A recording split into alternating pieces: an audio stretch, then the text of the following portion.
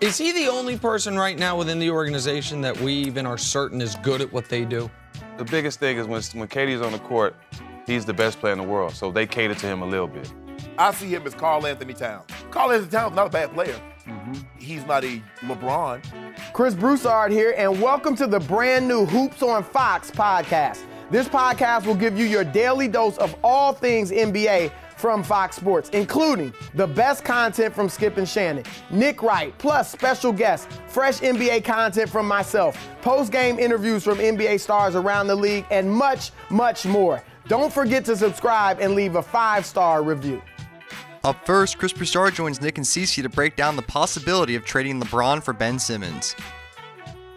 Let me say this. The Lakers aren't trading LeBron James. All right, LeBron James is the only thing the Lakers have going for them, period. Is he the only person right now within the organization that we even are certain is good at what they do? Pretty much, yes. Yeah. I mean, really. And now, I do have some respect for Vogel. I know he struggled in Orlando. I thought he was good in Indiana. Some people will tell you it was his staff, whatever. I thought he was good in Indiana. But for the most part, yeah, look.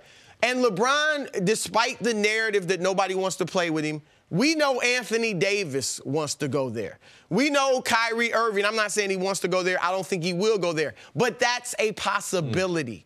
Jimmy Butler, Kemba Walker, like the narrative. I know for a fact that Kawhi doesn't mind playing with LeBron.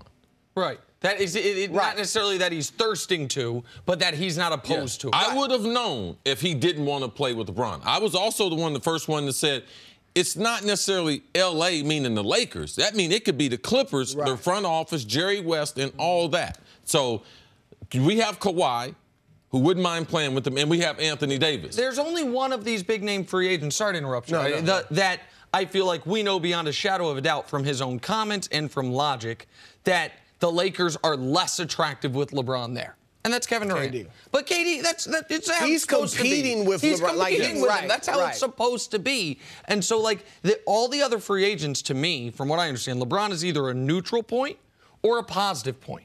And so, but go ahead. I agree. And here's the thing from a Philly perspective, or any other team that would try to trade for LeBron. LeBron wants to be with the Lakers. It wasn't just, Magic Johnson's there, I'm going to go there. He was going there pretty much anyway. Well, does he think he still wants to be with the Lakers? Yes, he wants to be in L.A. He didn't go there. I understand he wants to be in L.A., but why does he want to be on the Lakers? Well, he wants to be in L.A. I mean, seriously. Like, and I don't think he's bigger than the Clippers. Then maybe there'd be some traction. Possibly because the way the franchise is looking right now. But I know in the past, LeBron, it was always he's bigger than the Clippers. The Lakers are the glamour franchise of the NBA. He's one of the biggest names the league has ever had. He wants to be there because his family. He wants to be there, obviously, his business situations. And here's the thing, too, and this is why yesterday with Vogel I emphasized so much, the key is LeBron buying in. And that includes the coaching staff and the roster. Because, look, the Portland Trail Blazers are in the Western Conference Finals. And if it wasn't going to be them, it was going to be Denver. Yeah. You can't tell me a healthy LeBron James 100%. And just what he had this year, even if they don't add anybody. Bring it back. Right. They couldn't compete with Portland and Denver. Right. They couldn't have done, by the way, they couldn't have been, let's say they get the 7th spot, the spot the Spurs were in.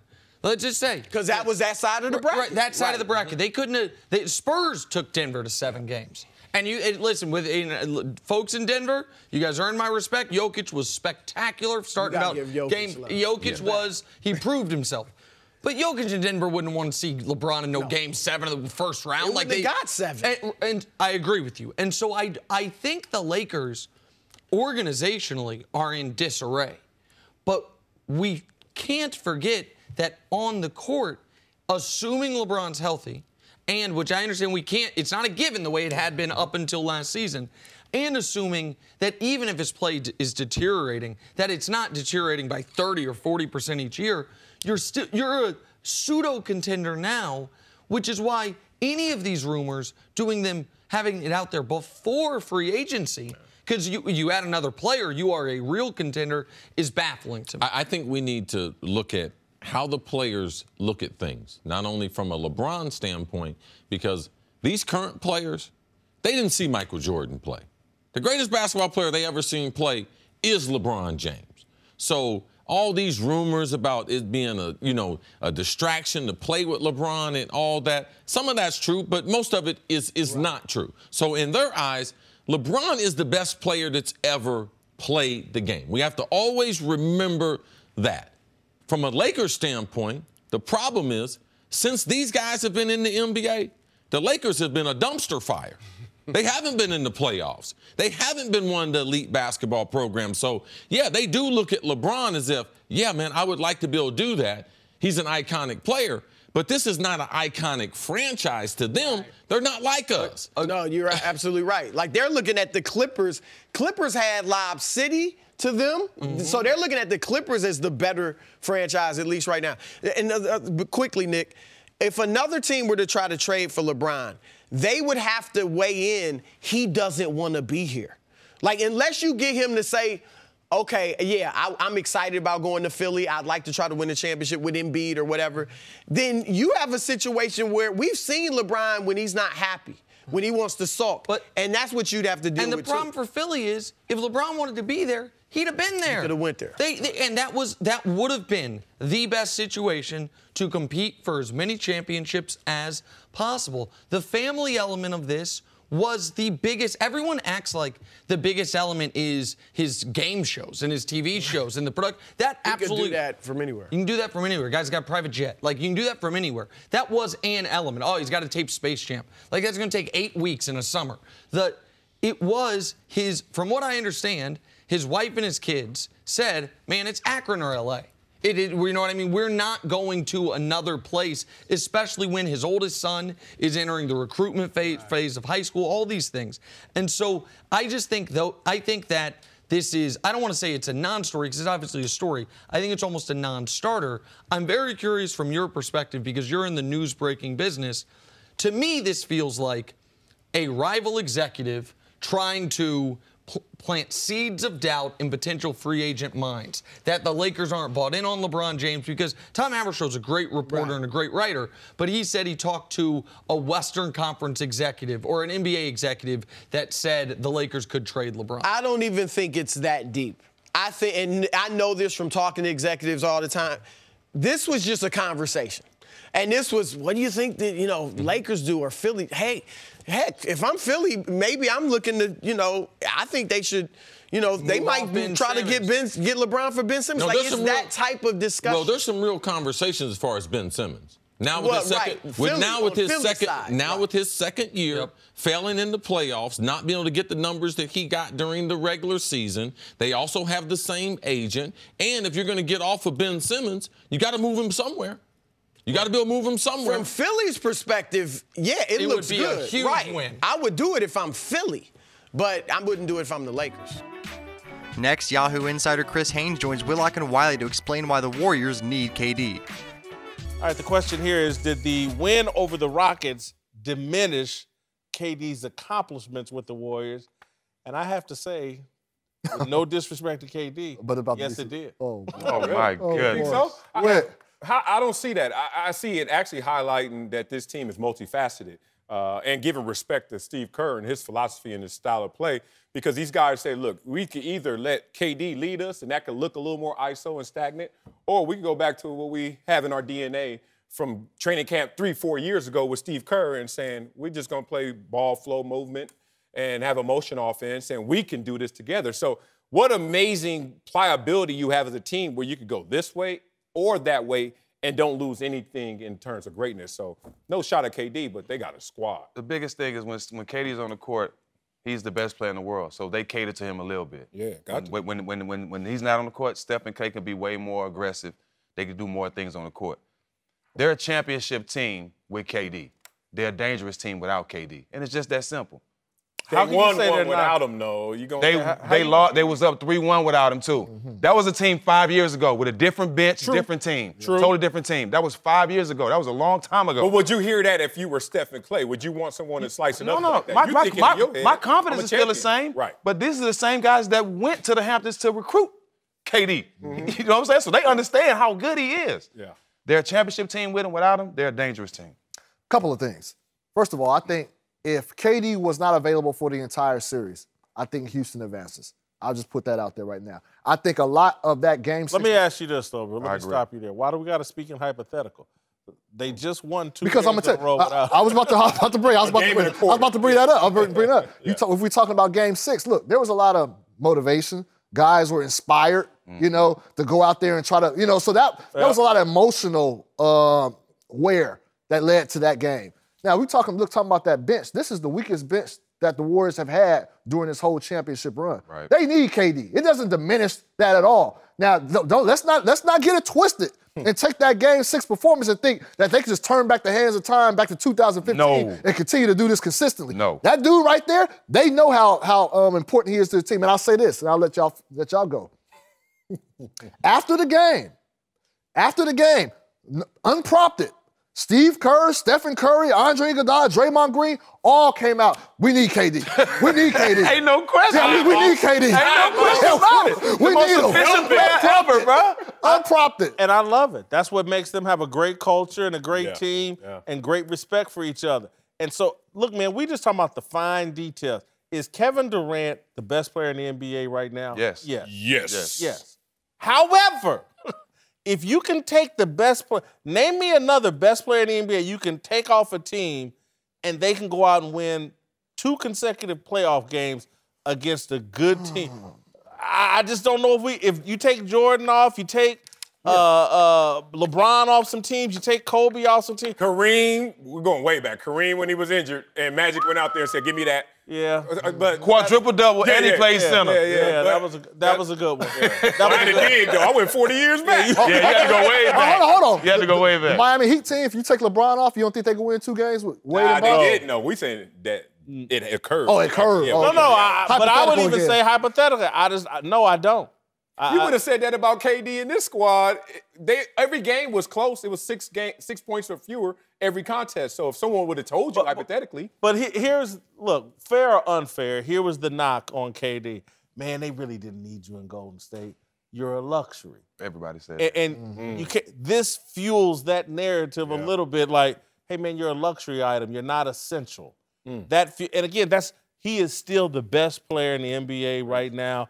I'm not taking that away from him. But to me, this makes it seem like, yeah, you probably do need to go to New York and do your own thing to really get the kind of credit you want. Now, Steven Jackson sits with Jason McIntyre to answer some of the NBA's hottest topics. Welcome back to another NBA playoff edition. Knockdown, Jay. I'm joined this week. Steven Jackson, the People's Champion. There we go. One of my favorite players during his prime. Steven Jackson, we got a lot to sift through here after 2 great Game 7s on Sunday. Let's get started with the 76ers. Yeah. Oh, brutal loss. Raptors win it on the Kawhi Leonard shot at the buzzer. Today, everybody's talking about the future of the 76ers. Steven, do you think they should run it back? Should they look to blow up the nucleus? What's the move here if you're the Philadelphia 76ers? Well, the way they lost, you want to go down to the wire, Game 7. So they left everything on the court. But in order to get better and go on to the next season, you have to make a move. And I think the move is Ben Simmons. Ooh. I think they have to make a move where they can get more guards that can shoot and that can play in pick and roll. And I think Brooklyn has those two guards. I think with the package of two young guards that can shoot, dribble, penetrate, make plays, along with Jimmy Butler, Tobias Harris, and Embiid that gets doubled more than any big man in the game, I think that'll be special. I think it hinders them not having a point guard that can shoot because Embiid demands so many double teams that the normal shot and the perfect shot out of double team, as you know, is swing, shot in the corner. Ben Simmons is always diving. And when you're diving into the defense because the defense is rotating your way. It kills the offense. Having 2 guards, maybe D'Angelo Russell, maybe another guard from Brooklyn, I think that'll be a dangerous team. So you're willing to give up a 22-year-old Rookie of the Year that won't even shoot? Yes, I sure am. Again, people have compared him to Magic Johnson when he came into this league with his court vision, his passing ability. Magic, no. A 6'10" point guard. Not a lot of those in the history of the NBA, Stephen.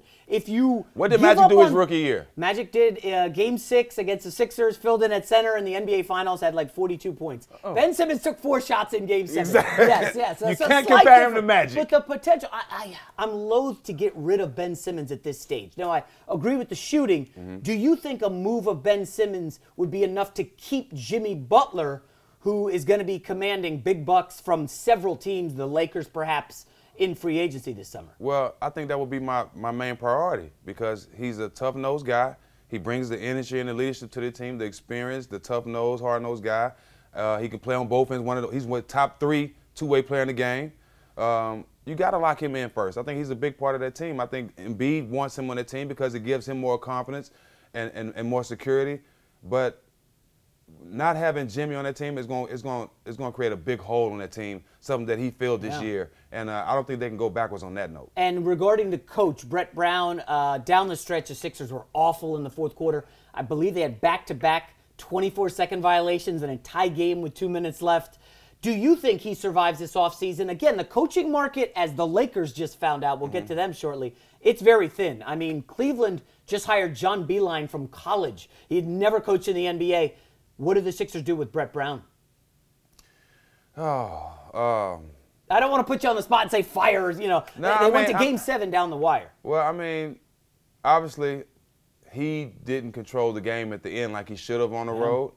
I think the players made plays, but I think for the most part, he's not the coach for them to me because he's not holding Ben Simmons accountable for getting better, creating a jump shot, making your team better, because by you not having a jump shot at the point guard position, you're hindering our whole offense. And to have a coach that's not holding the player accountable, I have no respect for him. Okay. All right, let's move on. Golden State Warriors have just announced Kevin Durant, Stephen, will not play in the first 2 games of the Western Conference Finals.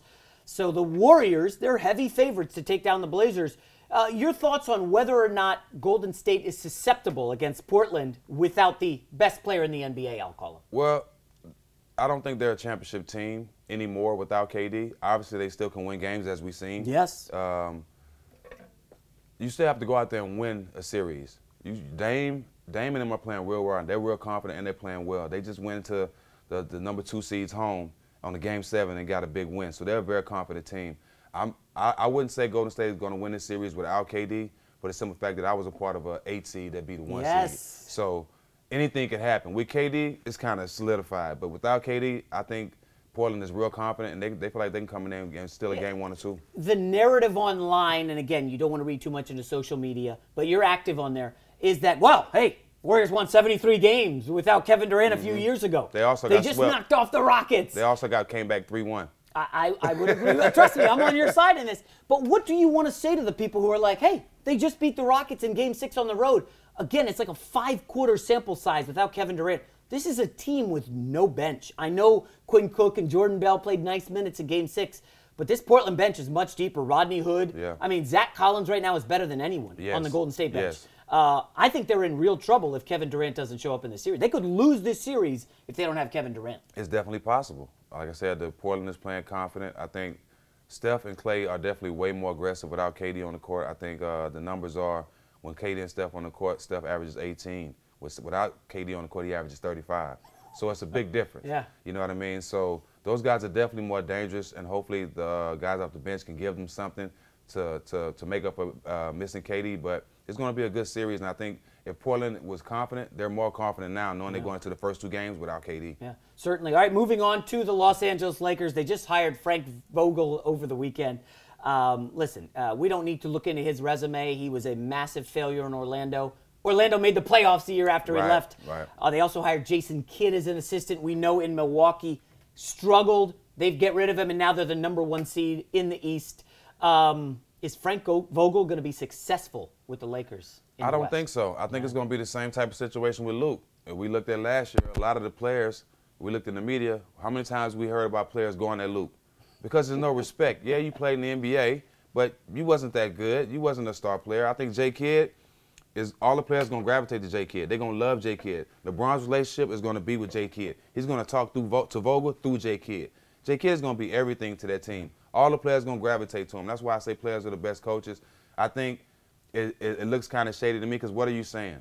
You saying you want Vogel to get the credit, but you want J. Kidd to develop the players?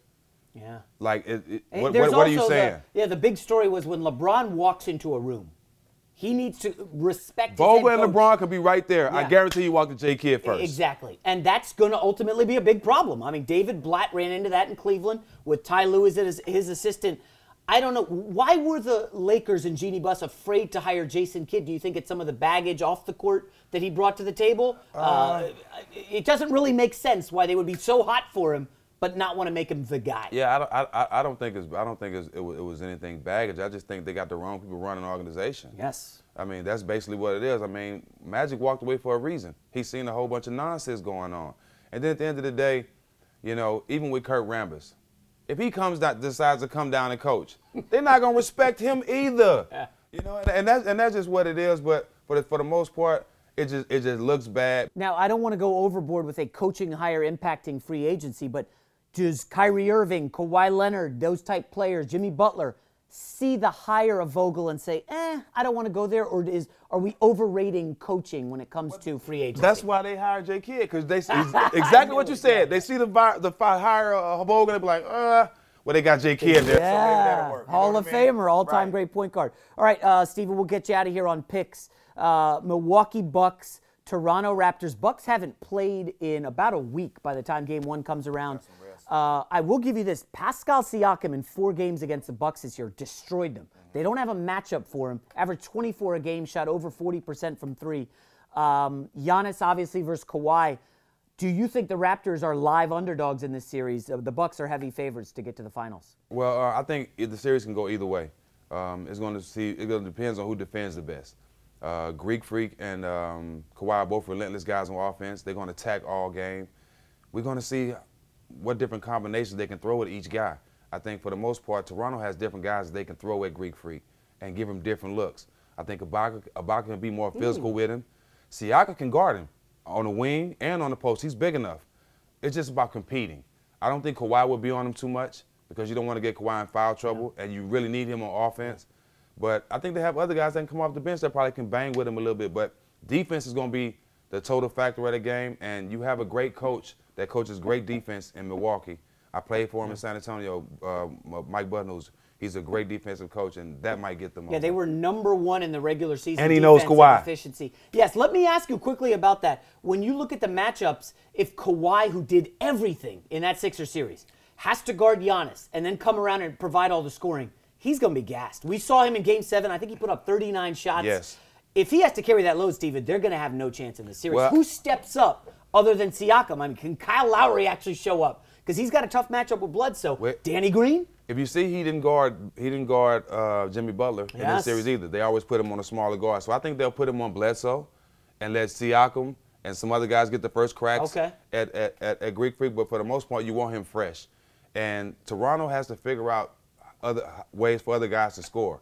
Bud is going to do a great job of taking Kawhi out of sweet spots and taking the ball out Kawhi's hand. That's something Pop has taught him and something he's good at. He's going to make Kawhi do a lot of things different. And I really believe that if it's a coaching battle, you got to go towards the Milwaukee coach. He has the experience, he has the championships, and he knows Kawhi. Watch the schemes he plays. I think it's going to be something Kawhi's never seen. Let's give Nurse some credit, though. In Game 7, Ibaka, who had a rough series, every time Embiid ate him up, Serge Ibaka was a monster on the offensive glass, and that's a great point. He could match up with Giannis and maybe slow him down, although I don't know if anybody can slow him down. And when you talk about coaching, you talk about Brett Brown. Last play of the game, you can't let Kawhi go right. Force him left. Do we want to pin that on Ben Simmons? He kind of gave up and just handed him off. I said Brett Brown. Yeah. The coaches, after the timeout, that's one thing Pop was good at, tendencies, letting you know guys' tendencies. Coming out of timeout, they should have told him, whenever he catch the ball, if he makes a game winner, make it go left. They let him go all the way right, all the way to his sweet spot. You got to know your tendencies. All right, and quickly, Portland versus Golden State. Again, the Kevin Durant injury, out the first 2 games. If Portland steals one, we know they have a big home court advantage up in the Northwest. For some reason, I think they can win this series if Kevin Durant is not 100%. If Kevin Durant misses more than 2 or 3 games, it's a chance. It's a possibility they can. But they have to win it. I don't think they can expect just Golden State to lay down just because KD's not out there. Yeah. Portland still has to play lights out basketball. They have to shoot well. They have to defend in order to beat Golden State without KD. for the simple fact that they still have a dangerous team. They're still a championship team. For the most part, I want to see how Dame performs. Yes. I want to see how Dame. He kind of took a step back in this series against Denver. Did he look a little tired in Game Yeah, 7? because he used so much energy going up against Russ. Yeah. He kind of set back, but that's good having a teammate like you have. He can take over sometimes. I mean, they called the play for McCollum in a one-point game down the stretch. That was impressive. And every time they came down, they got the ball in the last 3 minutes, Damian slowed it down and gave it to McCullough because he knew he was going. And that's what good players do. But Dame is an Oakland guy, right? And you wonder if in the first 2 games he's going to be out to kind of prove something. Hey, I'm on Steph Curry's level. I was first team All-NBA last year. This is my hometown. He did drop 40 on the Warriors this season in a game. I think some of the matchups actually could favor Portland. Not Dame against Curry, obviously, but the depth could be a problem for Golden State. Well, it's going to be more dangerous than James to me for the simple fact that they're in the system and they're attacking in the system. Yes. When you're ISO and you know what's coming. You can see what's coming. Everybody can sit in the paint. It's just ISO ball. They score in the system. And they got multiple guys that can score. And they're more dangerous. I like this series. This series is going to be way more entertaining than the Houston series. All right, there you have it, folks. Another edition of Knockdown Jay in the books. For Stephen Jackson, I'm Jason McIntyre. We'll see you next week. Following Skip and Shannon debate the Zion Williamson lottery tonight. Would Zion be a franchise player for one of these teams? I do not believe that he's a transformative player, Skip. Do I look at him and say, it's okay, he's a LeBron James. He's a Magic Johnson. He's a Kareem Abdul-Jabbar. I don't look at him. I don't see that in him. If you paired him with someone, let's just say the Knicks got him, and KD and Kyrie came there. Yep. Okay. But is he the centerpiece? No, it's going to be KD, then it's going to be Kyrie. I see him, let me tell you how I see him, Skip. I see him as Karl Anthony Towns. Karl Anthony Towns is not a bad player, but he's not a LeBron. Yeah, but for 2 years, the GMs voted if we could start our franchise, we want KAT, right? Yeah. Okay, this year, not so much. And you get BEAT. Okay. That's what you get with KAT. Yeah, okay. Because that's what they got. You get a kitty cat? Wait. Because I look at and the questions again. Yeah. We get another guy going number 1 overall. When I look at a guy going number 1 overall, Skip, I don't want a whole lot of questions. Shooting. Can he shoot? I got injury.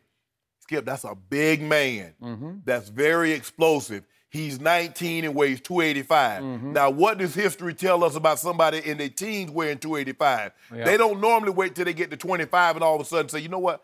I need to be 255. Yep.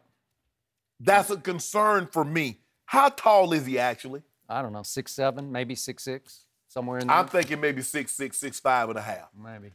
And I know everybody said, well, this is a positionless NBA. I kind of like guys that I kind of know what they are. Is he a 3? Is he a 4? Is he a .3? He's not a 2? At least Ja Morant. Skip, I know what Ja Morant is. He's a point guard. Ain't no ifs, ands, or buts about it. That's what he is. Yep. So when I look at Zion, do I think he's fun to watch? He's unbelievable. Do I believe he's a transcendent, a LeBron James, Kareem, Magic? I do not believe he's one of those guys. I believe he can be a good player, but I don't believe he alone can change your fortune. Okay, and I cannot tell you how much I disagree with everything you just said. Okay. Zion Williamson is a life changer for somebody tonight. He is transformative, to use your word, in a way that shatters all your molds. I can't compare him to any of those pantheon greats that you just threw out there because he's none of those. Right. He doesn't fit in to any of those. He's a wrecking ball with touch and feel and skill. He's a wrecking ball with extreme basketball character and intangibles. Okay. And you don't find that combination. Coach K said, the most unique athlete I've ever coached at Duke. Mouthful. Remember what Steve Kerr said the day after the opening game back in November when they just took the wrecking ball to Kentucky? What was it, 118-84? What did Steve Kerr say the next day? I thought LeBron was a one-shot deal, but apparently the next guy is coming. That was just one-shot deal for Steve Kerr to watch on TV the night before. He said, well, wait, there's the next LeBron. Now, it's not LeBron package. He doesn't do what LeBron does. He does it very differently, but he has the same impact. What did Steph Curry say? He is unreal. You can't teach his passion and how hard he plays on every single possession. Yes. You can't teach that. I'll give you that. Okay? So what I'm seeing is, first of all, I'm seeing extreme, let's do Madison Square Garden. Let's do box office. Let's just say he's the Knicks pick, that the Knicks hit the lottery. I am seeing high-flying, slam-dunking, shot-blocking box office, marquee value. And yet, what I'm seeing is an Odell with his head on straight. I'm seeing an Odell without all the diva egomania, and an Odell who can dominate the game because he's playing basketball versus the dependent position that Odell plays as receiver in football. I get all that, but let me ask you this, Skip. Are we going to win some games? Are we going to win a championship? Because that's what you're telling me he is. He's a guy that can win me a championship. I know all the seats going to be packed out. Did you see the clutch shots he made? Every time down the stretch when they really started to fail. I saw the clutch layups and dunks that he made. Okay, I did too. I saw the putback against Carolina. No. I think he cost you some dues. He cost me a dues, but but I got it back. Yeah. Old Michigan State gave it back to him. Okay. Yeah, I got to be a good. So we're even there, but I just. But I want to know. But I know he's box office, can dunk, can block shots. And you know what? Win a championship. You know what kept happening?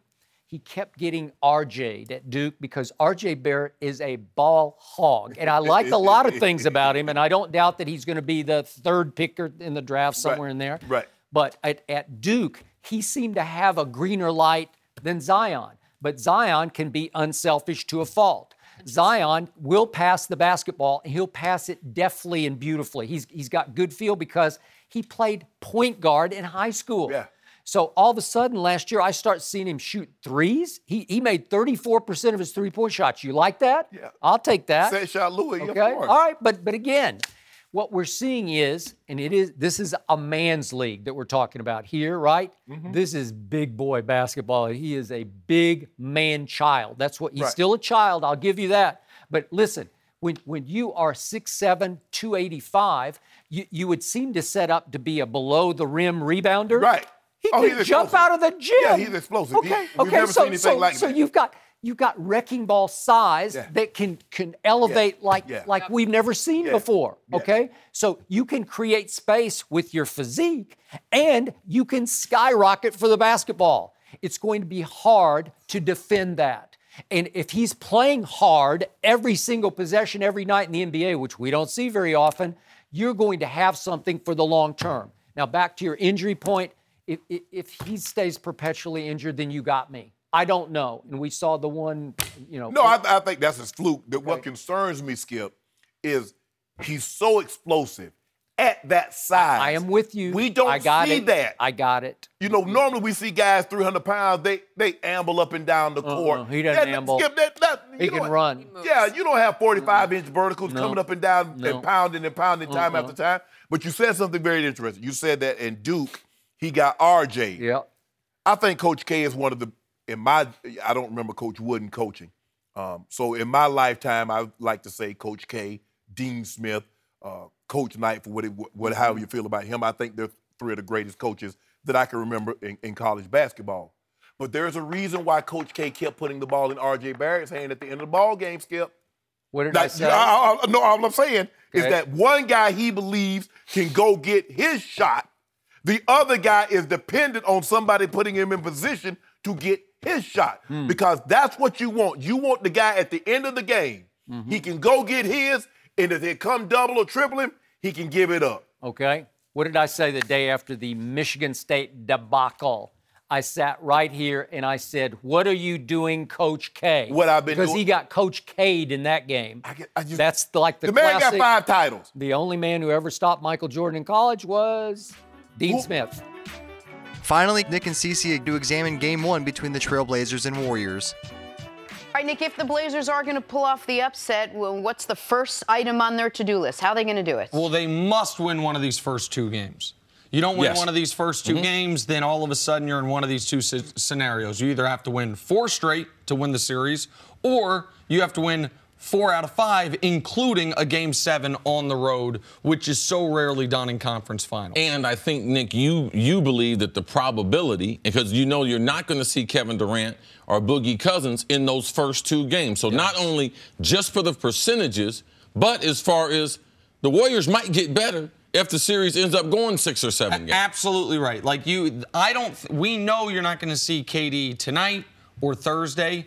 Personally, with the way, not only the way he got injured, but the reaction right after the injury, Steve Kerr's comments yesterday leads me to believe Kevin Durant's not going to be playing basketball for the next week. The Western Conference Finals are every other day. By 1 week from today, we will be discussing Game 4 that will have just happened the night before. Game 4, it goes Tuesday, Thursday, Saturday, Monday. I would be surprised if Durant plays in any of those first 4 games. We know he's not playing in the first 2. So Portland has to get out to an early start in this series, if you will. And the way you do that is Dame and CJ have to play Steph and Clay not even, but close enough to even to where Portland has their one advantage in this series, which I think is their depth, compared to Golden State's lack of depth, to where they go to their bench units, you can win those segments of time. You can win the tail end of the first quarter, beginning of the second quarter, tail end of the third quarter, beginning of the fourth quarter, because if the Warriors starters blow you off the court, then it doesn't matter how much deeper you are. But I don't think this is, with KD being out, I don't think this is as lopsided as Vegas says. I think the Warriors are the favorites. But I looked this morning, Warriors are minus 600. You have to risk $600 to win $100 for them to win the series. Vegas is giving the Blazers about a 15% chance to win. I think it's closer to a 30% chance, about a 1-in-3 shot. So I do think Portland has a plausible path, most notably because of the Golden State injuries. But every one of those paths involves them winning one of these first 2 games in Oracle. When it comes to the Warriors, we talk about something called muscle memory. Your body's just going to figure out how to do it. The Warriors quickly figured out how to win when KD left. They already know how to do it. They don't have to change that much. Don't you agree that that's still going to be a little bit of an uphill battle for the Blazers? Yeah, absolutely. But I think that, and you talk about the 11 players that played in the first half of the game, a lot of them gaining confidence because Steve Kerr, this is more like the situation they played or the basketball that they played before they got Kevin Durant. So I think the younger players, especially playing at home, they're coming off a huge win in Houston. Them playing at home, I believe those first 24 minutes are very, very important that they establish. Because I believe they will play a lot of players, and I believe that it won't be an advantage that Portland, on paper, it says, man, they got a better bench. But I believe that Steve Kerr has empowered his team through that Game 6 victory with the amount of minutes. 11 players played more than 3 minutes in that first half of the game. And I believe that they'll play a style. I believe they'll play the best defense. They'll play with a lot of energy, and they'll have a lot of fun on the court. That was the style for which a lot of people fell in love with the Golden State Warriors, and I believe that Steve Kerr, what he did after game number 5 when they played that fabulous 14 minutes without Kevin Durant, empowering the team, letting everyone who dresses be ready to play, and I think that's the type of attitude they'll have starting game number 1, and that will carry them through the series. And so I look at that slightly differently. I think that is potentially a danger spot for the Golden State Warriors in this regard. I think Steve Kerr is a fabulous NBA coach, and he's even better, almost better as an NBA psychotherapist, almost better as massaging egos, making sure everyone feels respected and needed. But where Kerr's gotten himself in trouble, and where I think his biggest weakness is those in-game rotation decisions. And when it was pared down to we're only playing 7 guys, those decisions became easier for him. Once he played 11, and they had success with it in Game 6. If I'm a Golden State Warriors fan, my one concern is, do we have a reboot of, Festus Ezeli is on the court in Game 7 of the NBA Finals? Like, where he has had in his past a tendency to expand the rotation too much this time of year, and guys who are not ready, guys who you will, much like we saw with Philadelphia, they played Greg Monroe for a minute and a half. They got outscored by 9 points in that minute and a half. That's why they lost the game. You can put a guy out there that is a bad matchup, that is not ready for the moment, and you can lose the game in those margins. So I understand it's nice that Steph and Clay and Draymond and Iggy aren't going to have to play 42-plus minutes throughout this series, but Kerr's going to have to be very judicious with the guys he realizes early on in the series can play in this series and the guys that are not equipped to play against Enes Kanter, Damian Lillard, high pick and roll. Well, you just saw what happened with Kevin Durant. There's wear and tear on this team. There's fatigue. The Rockets team played them hard. The Blazers and the Warriors played the second and third most minutes of any teams right now in the postseason. You got to wonder if that's a little too much tax on the Warriors for them to play all those minutes and not have these guys. Well, I'm not concerned about that. I think at this point in the season, there's so much adrenaline. They're going for their third championship. They had a chance to reboot after the huge victory in game. We can't forget the boost of energy they got, losing Kevin Durant, but winning in the type of way that they won with Steph struggling in the first half. Because I believe that Steph's going to come out and look like the two-time MVP. And I believe he is the wild card, if there can be one, with someone who has with a resume like Steph's. Can he stay out of foul trouble? Because if he gets into foul trouble, that's one of the avenues for the Portland Trailblazers to make this difficult on the Warriors. Thank you for listening to the Hoops on Fox podcast. Don't forget to subscribe and leave a 5-star review letting us know what you think of the show.